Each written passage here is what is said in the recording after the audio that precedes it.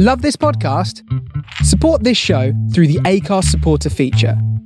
It's up to you how much you give, and there's no regular commitment. Just hit the link in the show description to support now. I'm Sandra, and I'm just the professional your small business was looking for. But you didn't hire me because you didn't use LinkedIn Jobs. LinkedIn has professionals you can't find anywhere else, including those who aren't actively looking for a new job, but might be open to the perfect role, like me. In a given month, over 70% of LinkedIn users don't visit other leading job sites. So if you're not looking on LinkedIn, you'll miss out on great candidates like Sandra. Start hiring professionals like a professional. Post your free job on linkedin.com/people today.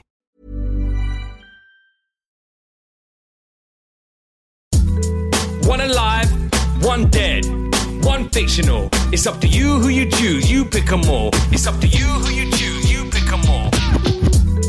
Who you having? Make it who you wish.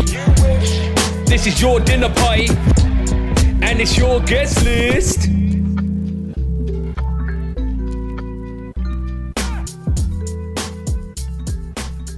Hello, and welcome to episode 23 of Guest List with Jake Lambert, the podcast where I interview comedians to find out who would be their perfect dinner party guests. But we only pick three. One has to be alive, one has to be dead, and one has to be fictional. This week we are joined by the very funny and very lovely Rialina. It's a really lovely episode. Three choices that we've not had any of them before, and really good reasons to pick them as well. Especially the dead guest and the fictional guest, like a very interesting take on it. So I'm going to do a very quick intro just to say thanks again for downloading. Please remember to share, to rate, subscribe, all that stuff. But for now, please enjoy my conversation with Rialina.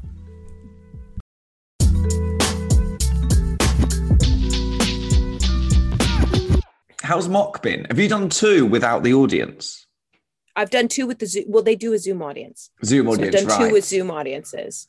And I've never done one with the real audience. So when I first walked in there, first show I'd ever done, they said, okay, so this is going to be a bit different because it's the Zoom crowd and don't worry about this, that, and the other. And I went, I've never done this show. First of all, the audience is the least of my worries. But yeah. You know, it's everyone else on the panel that I'm more worried about.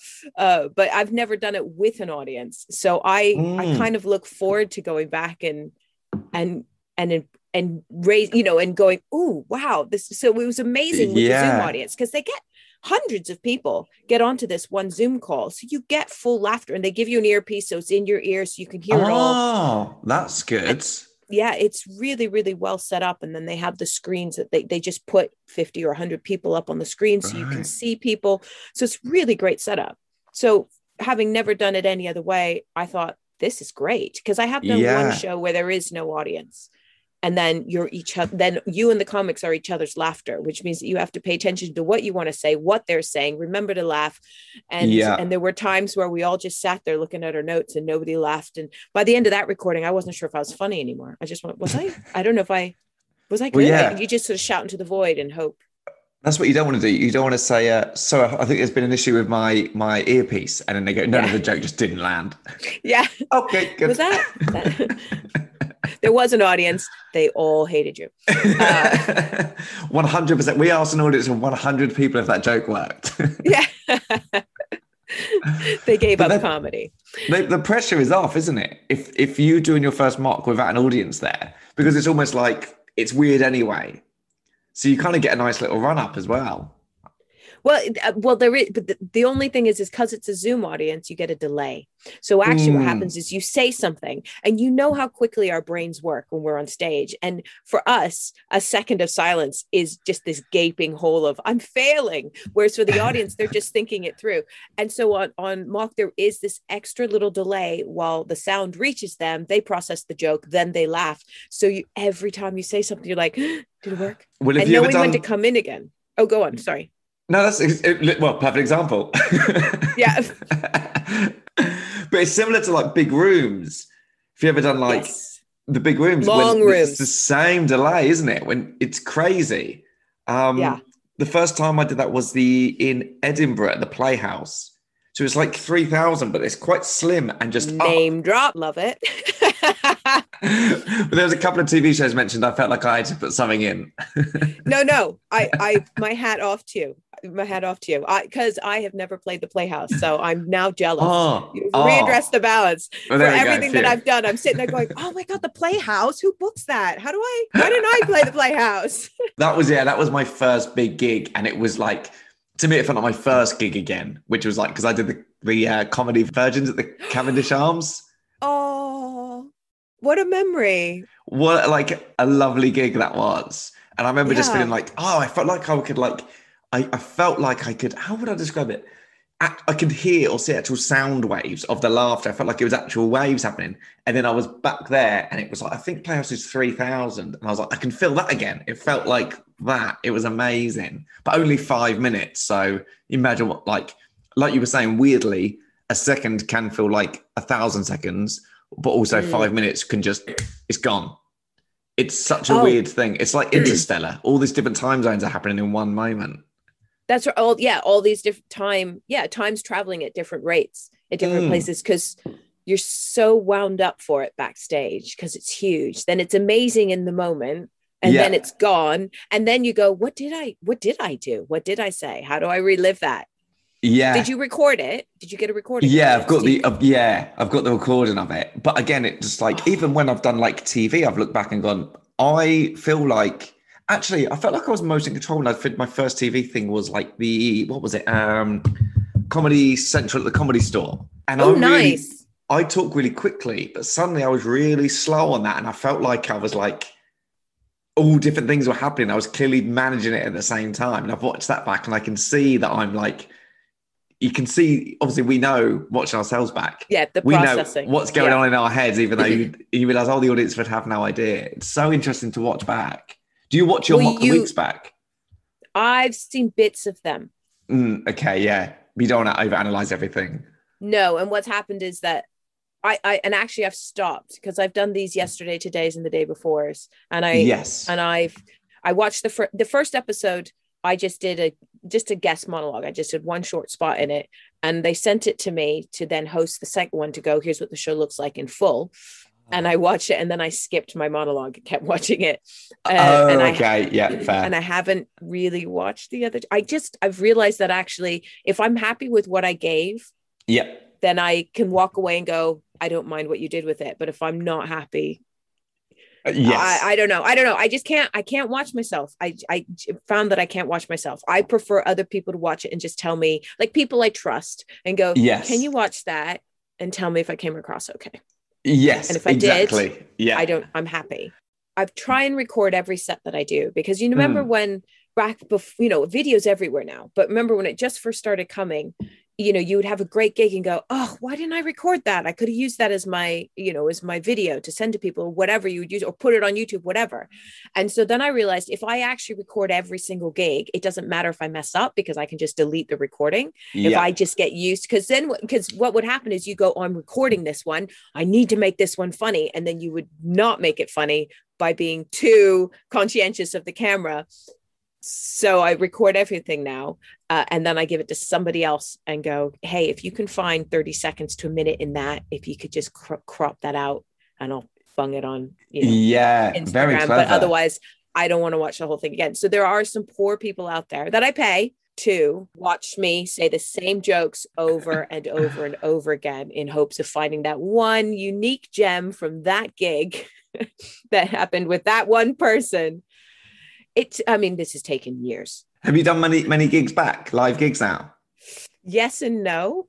Yes, I've done a number of gigs, but how many have I not had to use I haven't gigged in 6 months excuse?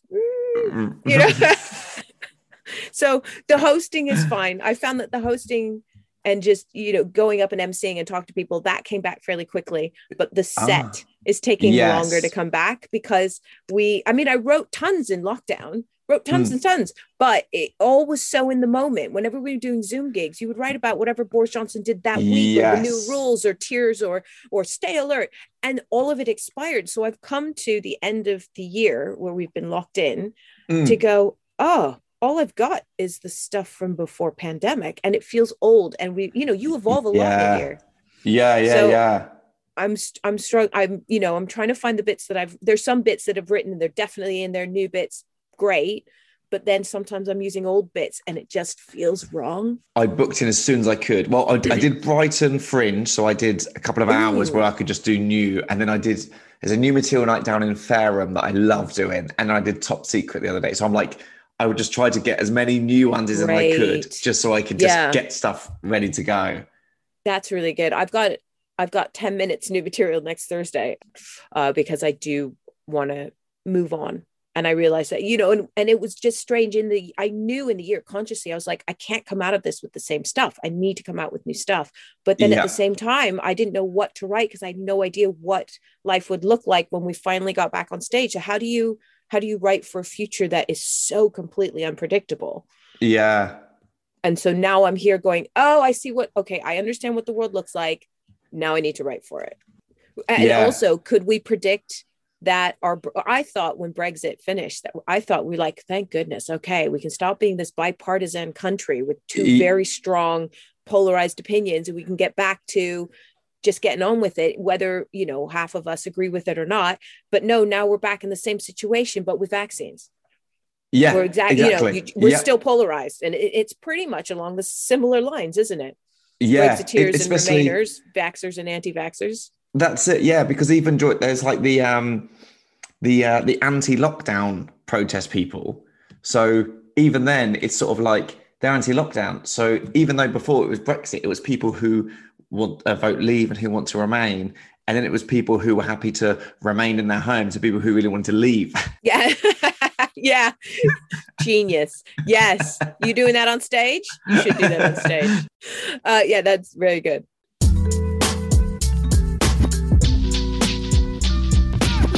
I've got 3 names, but Perfect. What I'm really excited to hear is who you think I'm going to say. That bit, that's the best bit of the email where I went, oh, bring it on. Let's see. I want to know who you think I'm going to say. Bang. Well, let's move in. So, all right. Sorry, I'll say it so it actually makes sense. Let's move in. Let's do it. I just think this is going really well. Let's move on. Oh, okay. If we do move in, yeah. Bring the green screen. Oh, totally. It's yours. Just give me a wall. It's up. I even have a steamer. No wrinkles. So. Oh, very nice. Very organized. I know. There's nothing worse than a wrinkle in a bookcase. Right? Wrinkled books. Although, what's that famous book? A Wrinkle in Time? Is that the book? There is. Is that a book or a movie? Yeah. A Wrinkle in Time. I bet you're going movie. And I'm thinking, well, actually, it's not as good as the book. Is it a wrinkle? A Wrinkle in Time is, both. 2018 film, A Wrinkle in Time. I'm assuming it's based off the novel by Madeleine L'Engle in 1962. Wrinkle in Time. Bang. So somewhere in there's a joke, but it's 11:30 in the morning, so we don't have to come up with it right now.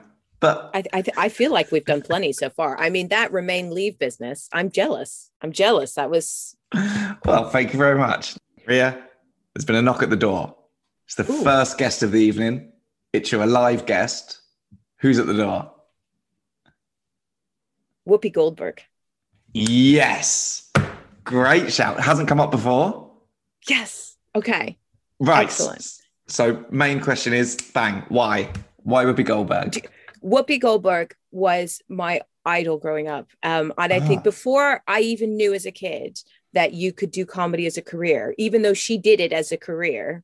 Yeah. I just loved her. There was just something about her. I loved her in everything that she did. All right. Granted, as a child, I never watched The Color Purple. Let's just be clear. But other than that, everything she did, and she spanned everything. I think that was the thing about Whoopi Goldberg is that, you could watch anything and she'd be there.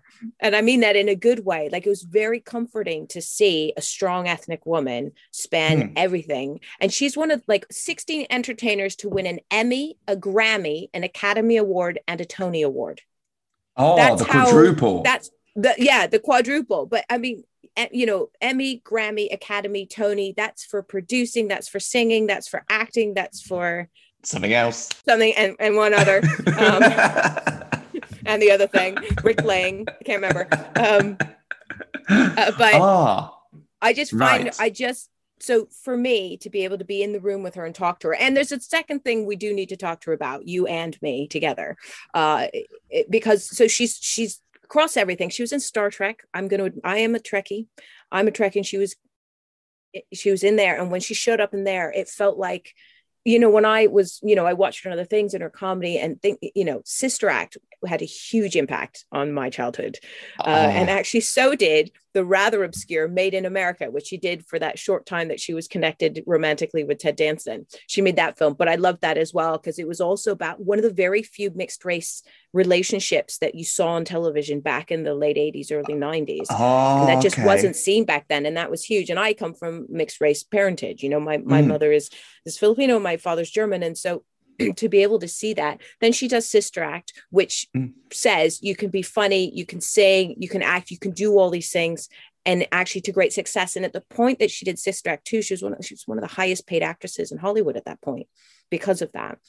Wow. So breaking all of these boundaries and all of this incredible stuff. And then she shows up in Star Trek and you go, oh my God, that's my woman. I back her. That's my horse. I back her, Oh, that must have been amazing for you. Great. And then I had tickets July 2020 to watch her in Sister Act at the Hammersmith Apollo. And no way. And then COVID had to happen. So they postponed everything for a year and said, okay, we'll do it this year. And I went, fine. I will see Whoopi in July 2021. And then they came out and said, Whoopi won't be in it anymore. And I went, nah, give me refunds. I was this close because she was over in 2010 and it completely sold out when she did Sister Act on stage. Because she's doing Mother Superior, right? She's like not playing her original role. No, she's playing. I don't know who she would play. I wouldn't care. I just want her in it. I'm not even sure who she plays. Yeah. As long as Mother Superior is the one that saves the day, I don't care. She's a great grandmother as well. Like, I find her just an incredible human being. So to be in the same room as her would be incredible. But also we do need to ask her why she's so vehemently, you have both. I don't know. I've ever heard the word. So whichever one you want. Unfortunately, because, she's been on The View, which is like the American version of Loose Women. And she has defended Bill Cosby a little too much.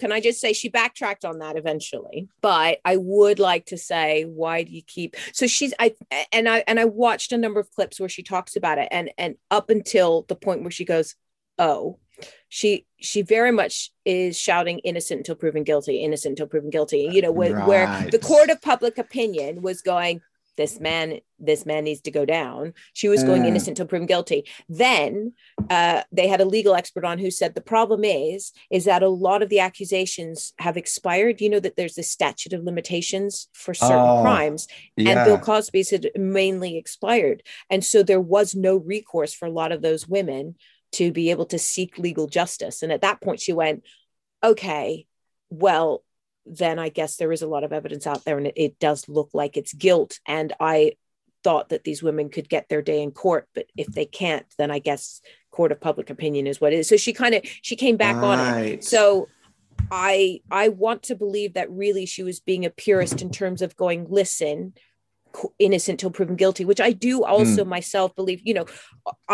I have, one of my pet peeves is this idea of crimes against women, violence against women. And it wasn't I saw it pointed out to me on Instagram. And ever since then, it's really resonated. The fact that crimes against women, or the phrase violence against women, does not have a perpetrator and it's all about the woman. Crimes against women. It should be men who commit crimes against women, people who commit crimes against women. Not, we need to focus on the perpetrators, not the victims. And until we do focus on the doing of it instead of the receiving of it, we're not going to see progress. And I thought that was a really important point that was brought up. I think it was literally a meme or like a quick clip by someone, but very important point. And so I'm very hot on that. But at the same time, I also recognize that we can't just go pointing the fingers at mainly men and going, you did something wrong, and then name them out in public because there are men that are being accused of things, and then you find out through our legal system that actually it didn't happen or whatever. I mean, obviously we are not pointing obviously there are huge issues. I don't want people to write to me and go, how dare you? But we need to see it from both. And I would like to think that she was being a purist in terms of the judicial system and going, we need to put this man through the paces of court, not just, lynch him in the street. I'd like to hope that that's what she meant, rather than I genuinely don't believe that Bill Cosby did any of that, even though he admitted that he would get Quaaludes specifically to have sex with women he wanted to have sex with without their consent. So even with his confession. So that's why I hope. And that's why I'd like her to come to dinner so I can go, Whoopi, I love you. But can you just explain this bit to me, please? Yeah, you've sort of taken the whole nun thing a bit too far. You've run with it too far. You've run with the nun thing too far. Oh, yeah. I mean, very well said. I literally have absolutely nothing to add. You're listening, and I like that. You're listening, Jake. That's great. I'm listening. Perfect. Little fun fact, to sort of lighten the mood. The girl who played the young Whoopi Goldberg in Sister Act at the start of the film also played the young Whoopi Goldberg in Star Trek. Really? Yeah. Well, that makes a lot of sense, though, doesn't it? If you find one that looks like her. But yeah, she's Whoopi's minus 40. Mini-me. Yeah, she is exactly what she is. And that should have been a film. Yes. Yeah. I will still watch anything with her in it because of how much she meant to me growing up and how much she's achieved. Right. She also said, she was one of the years before it was in, she said, never call me an actress, because an actress can only play women. I am an actor. I can play anything. And I was like, yes, queen. Oh, you are the woman for me. Very cool. I just love her. And I love how many boundaries she burst through and everything else. I mean, you've got to remember, this woman was born in 1955. As a child, she probably had to sit at the back of the bus. Not literally perhaps because she was actually born in New York, but just she grew up through that time, and then to become and do what she did. And her stand-up, I watched on Sky, they had a thing that was like the history of stand-up or history of comedy. And one of the things was stand-up. I think it was like people of color in stand-up breaking through. That was one particular episode. And they showed bits of her. She was just amazing. I just think that I just never watched it, or just, especially growing up in England, her films were always on, but her stand-up, that's not as big a thing over here, if that makes sense. A bit like Robin Williams' stand-up was not really shown over here. We just didn't really see that side of them, even Jim Carrey's. So I watched a bit and I was like, wow, she was like phenomenal. Yeah, because she's got, but that's the thing, the brain on the person that can win all of those awards, that can produce, because she, she was on Broadway, but then she also produced Broadway. She produced Thoroughly Modern Millie, which is what won her the Tony. Is that the producing one? Is that the bricklaying one? Tony, good bricks. Can't remember. But so she to have that brain to do that, the stand-up's going to be good. Yeah, and she was. That's it.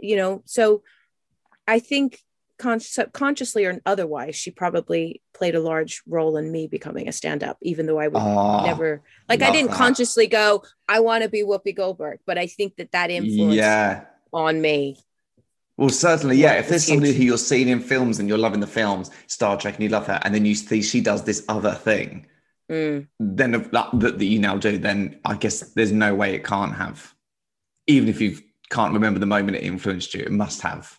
Yes. No, I always knew that her identity to me was never separate from the stand-up. I never discovered the stand-up later. I always knew that woman was a stand-up first, because she was known, because The Color Purple was such a, not monumental, I guess you say monumental movie. Yeah. It was so powerful. And what was made a big deal of was the fact that she was a comedian playing a serious role. That was part of it, that everyone just went, wow, we are blown away. But actually, comedians study the human condition. And we've seen that, with Eddie Izzard. We've seen people, Billy Connolly, the ability of comedians, or Jim Carrey, the ability of comedians to play those darker moments because of what they do. if you're a good actor, then Yeah. I think it makes a lot of sense that if you're a comedian and a good actor, that you can play the dark stuff really, really well. It's a bit like when I can't think of a perfect example, but to see a comedian who properly knows what they mean, even on stage, bits when comedians, and Bill Burr talks about that moment that you can stop what you're doing, put the brakes on the laughter and say something you mean and then carry on. How like Yes. effective that is, because the audience just sort of juxtaposed. That's it, isn't? I guess it's just juxtapositioning for like just not what the audience used to seeing. I think if you are willing to lay yourself bare on stage the way that comedians are, and it's a very raw art form, isn't it, that you're opening yourself up to, and laughter in some ways, laughter is something you do in safety when you feel safe. So to then drop those, you know, and we do it in our Edinburgh shows, that 40-minute pathos moment, but you know, to drop that, it has massive impact because you're roller coastering people from the height of laughter to the depths of thought. Let's say thought rather than despair. You know, that it's even that change of state that makes it have so much impact. If you're watching a horror film and someone else got, you know, chainsawed to death, you go, didn't see that coming. Oh my goodness, you did, you know. You know what I mean? Like, it's not the same as if it's a rom-com and suddenly someone gets chainsawed to death. You're like, whoa, you know. Yeah, and certainly the other way, if you're watching like some suspense and there's like, or even like a serious play, and then there's like a moment of laughter, the release in the audience is incredible because you can just tell, yep, we needed that. And yeah, it is. And it's almost a giddy laugh, isn't it? It's almost a giddy laughter where you go, oh. Yeah, exactly. Yeah. Lovely. There's been another knock at the door. Second guest of the evening, dead guest. Rialina, who's at the door? Prince Philip. Oh, okay. So one that literally couldn't have been chosen when this podcast started, even. Not this episode. Not sure obviously. I would have wanted him to be chosen when the podcast started either. I think him being dead is really of an advantage. I feel like he'll be more open with us now that he's dead. Oh, okay. Yes. Free of some of his restraints, you know. Oh, and what would you want to ask him? So, okay. Now this is, I genuinely wanted to be like all feminism and have 3 female guests and be like, woo, feminine. But I personally have one massive curiosity that I can't find the answer to. And it kind of doesn't bug me, but I think about it more than I should. And that is, I want to know if he was actually in love with Elizabeth or not when he married her. Because, and then we'll go back to the beginning. So Elizabeth first met Philip when she was 13. Well, officially met him. I think there was a wedding that they were both at when she was much younger. But when she was 13, he was 18. They went round his naval college, and his uncle, Lord Mountbatten, arranged for him to specifically kind of look after her while they went round, you know, the thing, you know, threw them together. And she fell madly in love with him and just thought he was the most amazing thing, as any 13-year-old girl would do to an 18-year-old man in uniform. And I've been there myself, and I remember having all sorts of crushes, and just, you know, you think back and you go, oh, he wasn't that good or whatever. And Philip was a good looking lad, but she fell head over heels in love with him. They then somehow started becoming pen pals when he got sent in World War II out to Asia. They were writing back and forth. They became friends, writing. By the time she was 20, he wanted to marry her. Her dad, King George, said wait, and then I think at 21 they announced the engagement, or got married at 21. It's one or the other. So anyway, but because he spent his entire life in servitude to her, he spent his entire life as the consort, which is a word that we actually don't think of in consort. We're used to meaning the bit on the side of the king. The consort, if you think about Asian kings and queens, the consorts were all of the concubines. Like, consort doesn't have necessarily a positive meaning to it. He spent his entire life as the consort to now the longest reigning female monarch possibly in the world now. She may have even surpassed Louis the one of the Louis in France. He was also quite a long reigner. 60 maybe. Oh, King Louis, the king of the swing of the jungle VIP. That's the one. He would sing that walking down the corridors of Versailles. I want to be like I you. reached the top, had to stop. That's what's bothering me. Oh, That's what she must have been singing when she surpassed him. yeah, well, I'm sure she was, but So I'm dying to ask him all about those early years because Right. his uncle took an interest in him, and he was to a certain extent a political pawn as such, is to go, my nephew marries the queen, most important man in the country. Fundamentally, this man married a woman that he knew would be queen, and that, and he struggled with it. And we know he struggled with it. We know he struggled with the fact that his children wouldn't take his name. Which back then was into, he said himself, I'm the only man in England whose kids don't take my name. He struggled with walking behind her. He struggled with a lot of things, but he also did a lot. He's the one who said we should televise the coronation. Oh, yeah. He was big on that, wasn't he? Well, they gave it to him to organize. They said, okay, why don't you organize the coronation? He said, we will televise this, which was, of course, a brilliant press idea for the monarchy at the time, for him to do that. So I want to talk to him and go, were you genuinely in love with her? Or, this is the other thing. Remember, he's an orphaned royal who was smuggled into the UK in an orange crate.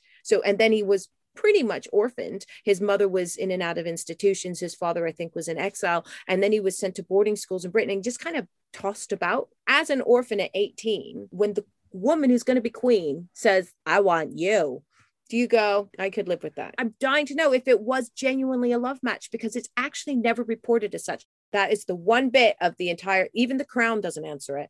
And the Crown answers everything and stuff that didn't even get asked. You know what I mean? What I love, Ria, is when it comes to the dead guests, I always go to the guests. I say to them, the one thing you get to do is you get to ask your dead guest one question. But your entire answer was, this is the question. Yeah. Yeah, no, that's what I want to know. That's why he's here. And I'm actually hoping I'm quite sure Whoopi will help him with this. Whoopi will just be like... Yeah, and she'd be able to tell him what it's like to be a ghost coming back. She could give him hints and tips. Oh my gosh. Yeah. You did get the pottery wheel for this party, right? You got that. Hey, if you and Prince Philip want to do that, then fine. No, me and Whoopi. Oh. A lot can happen in the next 3 years. Like a chatbot may be your new best friend. But what won't change? Needing health insurance. United Healthcare Tri-Term Medical Plans are available for these changing times. Underwritten by Golden Rule Insurance Company, they offer budget-friendly, flexible coverage for people who are in between jobs or missed open enrollment. The plans last nearly 3 years in some states, with access to a nationwide network of doctors and hospitals. So for whatever tomorrow brings, United Healthcare Tri-Term Medical Plans may be for you. Learn more at uh1.com. I'm Sandra, and I'm just the professional your small business was looking for. But you didn't hire me because you didn't use LinkedIn Jobs. LinkedIn has professionals you can't find anywhere else, including those who aren't actively looking for a new job, but might be open to the perfect role, like me. In a given month, over 70% of LinkedIn users don't visit other leading job sites. So if you're not looking on LinkedIn, you'll miss out on great candidates like Sandra. Start hiring professionals like a professional. Post your free job on linkedin.com/people today. Another knock at the door. Third, final guest of the evening. Who's at the door? It's Mary Poppins. Oh, and May, again, has not appeared on the podcast. Yes. An incredible choice. Mary Poppins. Okay, right. Go. It ain't a party without me. You know what I mean? Like you saying, I'm at a party with someone who's alive, someone who's dead. What better person to kind of make, liven the whole thing up than Mary Poppins? She is another childhood hero. Now, Mary Poppins is a character from a series of books by P.L. Travers, and my mother bought me those books, so I read all of those books. And the movie itself is wonderful, but the books are even better. And she is not as light and fluffy. If you've watched, they actually did a movie about P.L. Travers. Was it Raising Mr. Banks? Was it Saving Mr. Banks? Saving Mr. Banks, that's it. Which is about P.L. Travers trying to convince Disney to not bastardize what Mary Poppins was, because Mary Poppins wasn't light and fluffy in the books.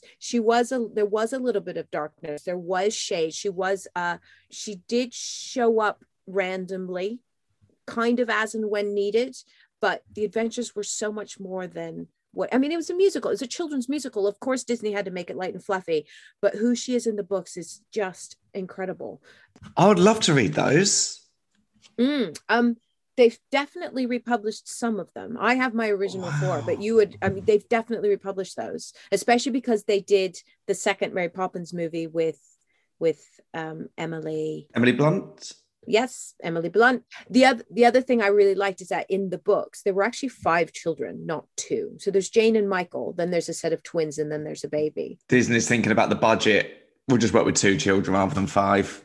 Well, precisely. No, I get that. And, and how do you make a baby go up a banister? I mean, just so many takes. They're so unprofessional, falling off, crying.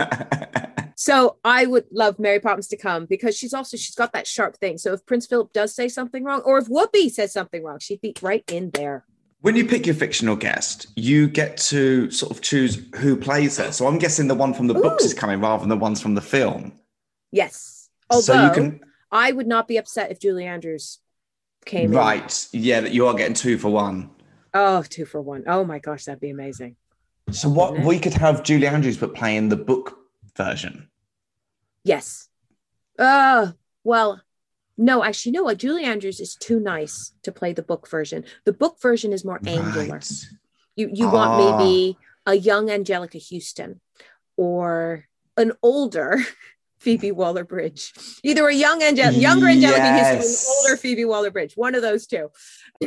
Yeah, something like that is to come in and just, That's so good.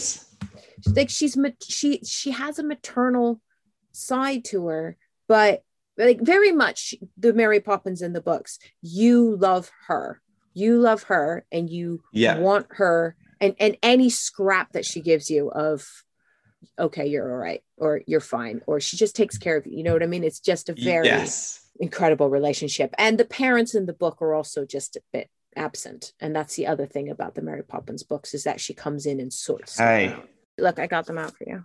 Oh, wow. I see. I would love those. Yeah, they're just...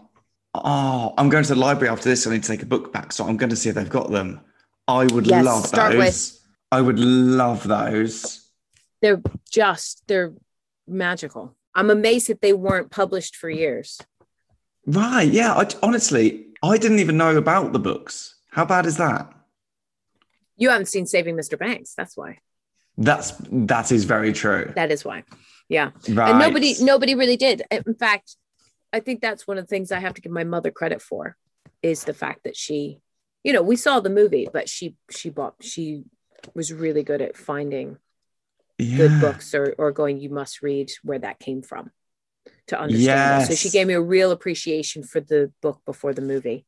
And in fact, I would always recommend to anyone, this is the problem. You read the book, it's wonderful. The movie disappoints, but or you watch the movie and then read the book and which way around do you do it? I think you should always read the books and then watch the movie, knowing that, understanding what movie adaptations are. A book, like, for example, recently on Netflix has come The Woman in the Window, which is a book by AJ Finn, which I read about a year or 2 ago. And I was like, this is great, because it's a good crime thriller story, but people don't read as much as they should. So here is the story for people of a wider audience that just can easily just click play in an hour and a half. They've consumed the story. Does that make sense? Yes. But that's a different... Isn't The Woman in the Window kind of like a crime or a psych thriller? Is that? Yeah, that's it. Yeah. But those are a different genre. I mean, in some ways, I think people are almost writing that genre in order to make it how do I get this movie made? Oh, I know. I'll write it as a book. Where, of course, back when, P.L. Travers wrote this in the 1920s. I mean, she never dreamed of it being a movie. 1906. Wow. So my mother... That's why it's almost more delicate. That's my mother. She wrote to me. She got me the book. She says, I hope you like this book as much as I did. We can read it together. So she read it as a child, my mother. That's so lovely. That's such a good choice. Would you like to play her? Would I like to play Mary Poppins?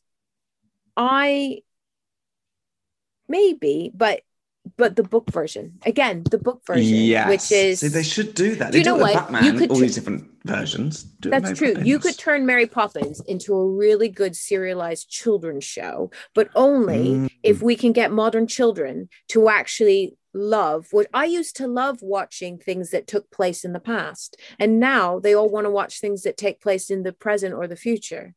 Yeah, you know okay. what I mean? Like this Mary Poppins only works if it's set in, in the turn of the century, where things were just a little bit simpler, and that the magic has that magic to it. Yeah. I don't know how you would modernize Mary Poppins. Yeah. You don't want Mary Poppins to sort of be telling the children to get off TikTok. Yeah, right. Yeah. Well, Mary Poppins would probably have the most successful TikTok account of all of them anyway. It would be a viral sensation. That's very true. She would be. So I think that's the problem, is that with some of these things that you and I would appreciate and love, is that a lot of children nowadays would be bored by it or not understand it. Yeah, because it would be now, wouldn't it? It would have to be the child records her, she doesn't realise, and then it's on Instagram Live that this woman is now sending children backwards up a banister, and everyone wants to know what the earth's going on. Yeah, but they'll just think it's camera trickery, and they'll be like, oh, whatever, camera. They just reverse the shot. There's no magic. There's no magic anymore. That's why 906 works better. The magic has to be real. It has to be real magic. Exactly that. Oh, I love it so much. Am I winning this series? You're doing very well. Yes. So I came on to win 41 other podcasts this week. That's my plan. We have what we knew was going to be the bit you were most excited for. So I'll go through and say who I chose for you. Okay. All right. Okay. For a live, I went with Whoopi Goldberg. You're lying. Nope. I'll block out the other two. I'll show you here. Are you serious? You see? There. Are you serious? Yeah. Can That's you see who that? you picked. Yeah, but when did you pick these? This morning. Seriously? You seem so... see, we were just talking about magic, and now it looks like you've just seen a real magic trick. Yes. Why did you pick her? All right. Tell me. This morning before we started recording, not the moment I said her name and you went... No, I chose her because... So what I do is it feel like it's like a peek behind the curtain, is sometimes people have been on something like Brett Goldstein's Films to Be Buried With, but there was a bit in the start of lockdown where people would tweet in their favourite 5 films or something. Mm-hmm. So I searched your Twitter handle today and I put stuff like... I put film. And then you talked about how you were going to be talking about, you were on a podcast, I think, talking about... I was. Talking about, you said, I get to talk about my favourite person with my favourite character, or favourite character from my favourite film. So I went, Whoopi Goldberg, great shout, has to be. Yes, so it was. There we go. That was actually, but that was specifically, that podcast was about Black cinema. And it wasn't just anything from anywhere. It was Black cinema, but it happens that mine crosses over perfectly. So I just went, bring it. Lovely. So it was another opportunity to just wax lyrical about how amazing she is. That's very good, by the way. Very good. Thank you. Claps for that. Thank you. Now, I will be honest with you. The next ones, I didn't do it as well, but we went with it anyway. Okay, go on. For Dead, I went with Joan Rivers. Love her. You know what? I would totally love a conversation with Joan Rivers. That's a good shout. Like, I would totally have her at the party. When I was thinking about all of this, I realized that Prince Philip passing meant that I had the perfect opportunity to just solve that one last piece of the puzzle. I should not be as obsessed with that love story as I am, but I love that you are. It's because I had that one specific question that I went, I'm going to get him on and I'm going to ask him. But Joan Rivers, generally, dead or alive, I would love an evening with Joan Rivers. Great. Well, yeah. I would well say. Chosen. Like if I showed up, if you chose the guest list and I just showed up, without knowing who's be there, I'd be like, nice one, Jake. As if you picked the perfect wine. Which I'll be honest, I would never do. I have no idea about wine. Oh, I don't even drink. So. Oh, right. Okay, great. That was a bit of a trick question. I'm so sorry. Perfect wine. It's apple juice. Lovely. Yeah.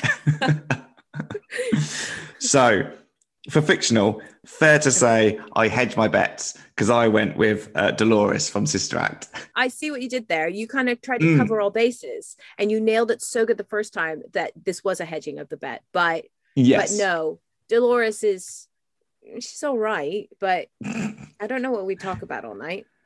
We'd say, if it's a karaoke party, then exactly, it should be good for a party.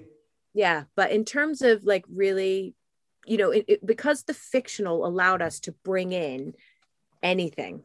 Yeah.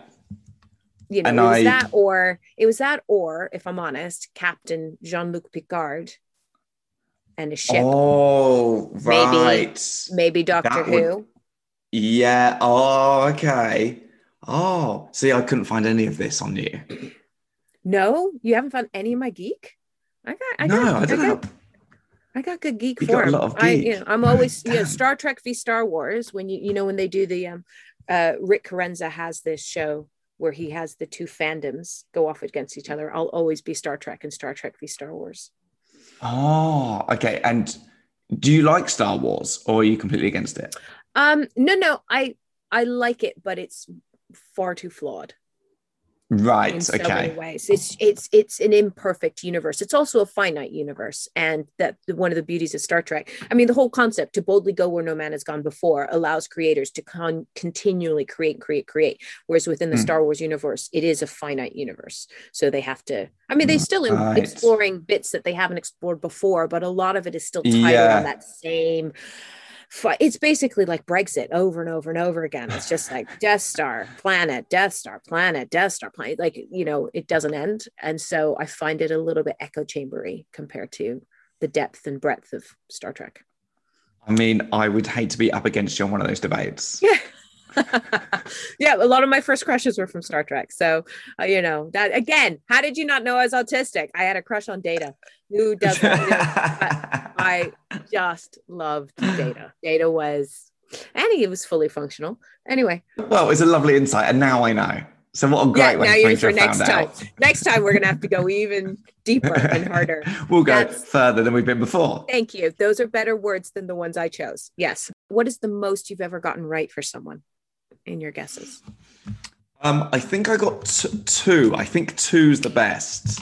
That's pretty good. Yeah, I've never had all three. I think it was, do you know what? I think it might have been Sean Walsh. Oh, wow. I think. Although Joanne McNally I might have done well in, because Joanne McNally ended up choosing about 14 people.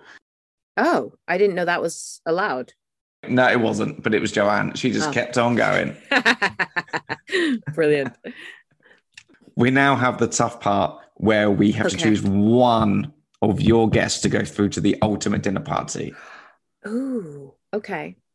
Yeah. Well, let's be honest. I love Whoopi.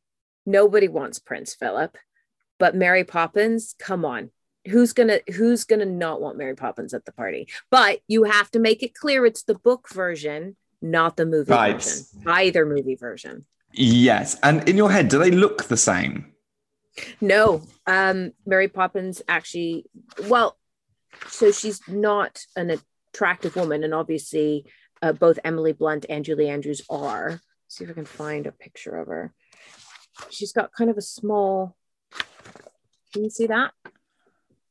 She's yes. A thin, wiry woman with quite a distinct nose. Yeah. Oh, okay. And she has a little thing with Bert, kind of, but yeah, no, she's not the wholesome nanny figure that Disney made her out to be. It's funny because she'd walk in and everyone would sort of recognize that, know who she is, but it looks like she's a bit more pointy, a bit more spiky. Yeah, she's a bit more pointy, a bit more spiky. She still has the large carpet bag, and she has the umbrella with the parrot head. Oh, good. So she has all of that. So you'd recognize that, and the long coat. So the imagery of her is the same. It's just that her face is a little bit more wiry. Right. I imagine she would be amazing at a dinner party. Oh, she would. She would. And no one would chew with their mouth open, which is another plus, because you know what I mean? Yeah, because I do that when I get excited. If I'm ready to talk, I just sort of want to rush it through, and she'd hate well, that. we were all stuffing food in and talking. Actually, I think if I recall correctly, because I haven't read these in years, that she has a slightly hypnotic capability. Oh. So a spoon was attached to the neck of the bottle, and into this Mary Poppins poured a dark crimson fluid. "Is that your medicine?" inquired Michael, looking very interested. "No, yours," said Mary Poppins, holding out the spoon to him. Michael stared. He wrinkled up his nose. He began to protest. "I don't want it. I don't need it. I won't." But Mary Poppins' eyes were fixed upon him, and Michael suddenly discovered that you could not look at Mary Poppins and disobey her. There was something strange and extraordinary about her, something that was frightening and at the same time most exciting. The spoon came nearer. He held his breath, shut his eyes, and gulped. A delicious taste ran round his mouth. He turned his tongue in it. He swallowed, and a happy smile ran round his face. "Strawberry ice," he said ecstatically. "More, more, more." But Mary Poppins, her face as stern as before, was pouring out a dose for Jane. It ran into the spoon, silvery, greeny, yellowy. Jane tasted it. "Lime juice cordial," she said, sliding her tongue deliciously over her lips. But when she saw Mary Poppins moving towards the twins with the bottle, Jane rushed at her. "Oh, no, please, they're too young. It wouldn't be good for them, please." Mary Poppins, however, took no notice, but with a warning, terrible glance at Jane, tipped the spoon towards John's mouth. He lapped at it eagerly, and by the few drops that were spilt on his bib, Jane and Michael could tell that the substance in the spoon this time was milk. Are there audio books of this, or can you please do them all? Shall I? I don't know, actually. I don't know if there's audiobooks. I can't, and that's probably where I also got some of my British accent as a kid, because I had a British accent, and then I went to an American school and I got the American accent back. But things like lime cordial, rum, right, punch, yeah, it really came through. Very, very Yeah. good. Are there audiobooks of Mary Poppins? Oh, that's a good question. Because if you just, all you have to do is record a chapter, send it in, and then just give them Lydia's email address and just be like, you've got the gig. Oh my gosh, that would be amazing. There should definitely be audiobooks. Oh, there's something here on TikTok. No, sorry, what am I saying? On Mary Poppins by P.L. Travers. On Read by YouTube. Sophie Tops. Oh. Yeah. Chapter 1, East Wind. Yeah. If you want to find Cherry Tree Lane, all you have to do is... All you have to do is... Ooh, if you want see, to yours find is better Cherry straight Lane. away. Who was that lady? I don't know. It's just a random free audiobook on... She seems to do it, this channel. I mean, fair on play to YouTube. her. That's really lovely, but she's no Riolina.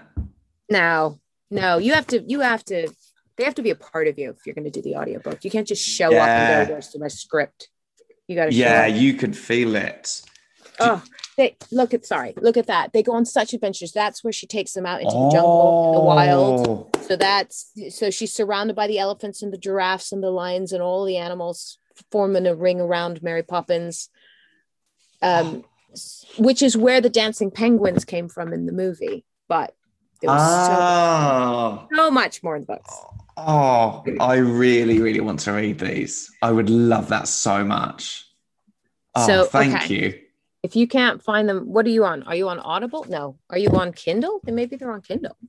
Well, What are maybe you on on? Kindle because I'm on I'm on my local library. Oh, very good. I bet you that's brilliant. I bet you they could order them from the They'll library. be able to order them in for me. From the only other library that exists now. Yeah. Yeah. They just trade between the two. Just back and forth, these two libraries. It's going, "Do you have a book?" "I've got a book." I vote Mary Poppins to go to the mega dinner party. I completely agree. An amazing choice. Ria, thank you so much for coming on. Pleasure. It's so much fun. You've Great been such concept. a star. Oh, thank you. And despite it not being a competition, you win. Yay! Well, I stuck to the brief, Joanne. So that was Ria. I hope you enjoyed the episode. Hope you agreed with our choice. I think it's... I can't imagine there be many people suggesting that Prince Philip should have gone, but maybe Whoopi. But I really do think it'd be hard to argue against Mary Poppins. Thanks again for listening. Please remember to tell your friends, tell your family. And as always, I'll be back next week with another episode. Bye.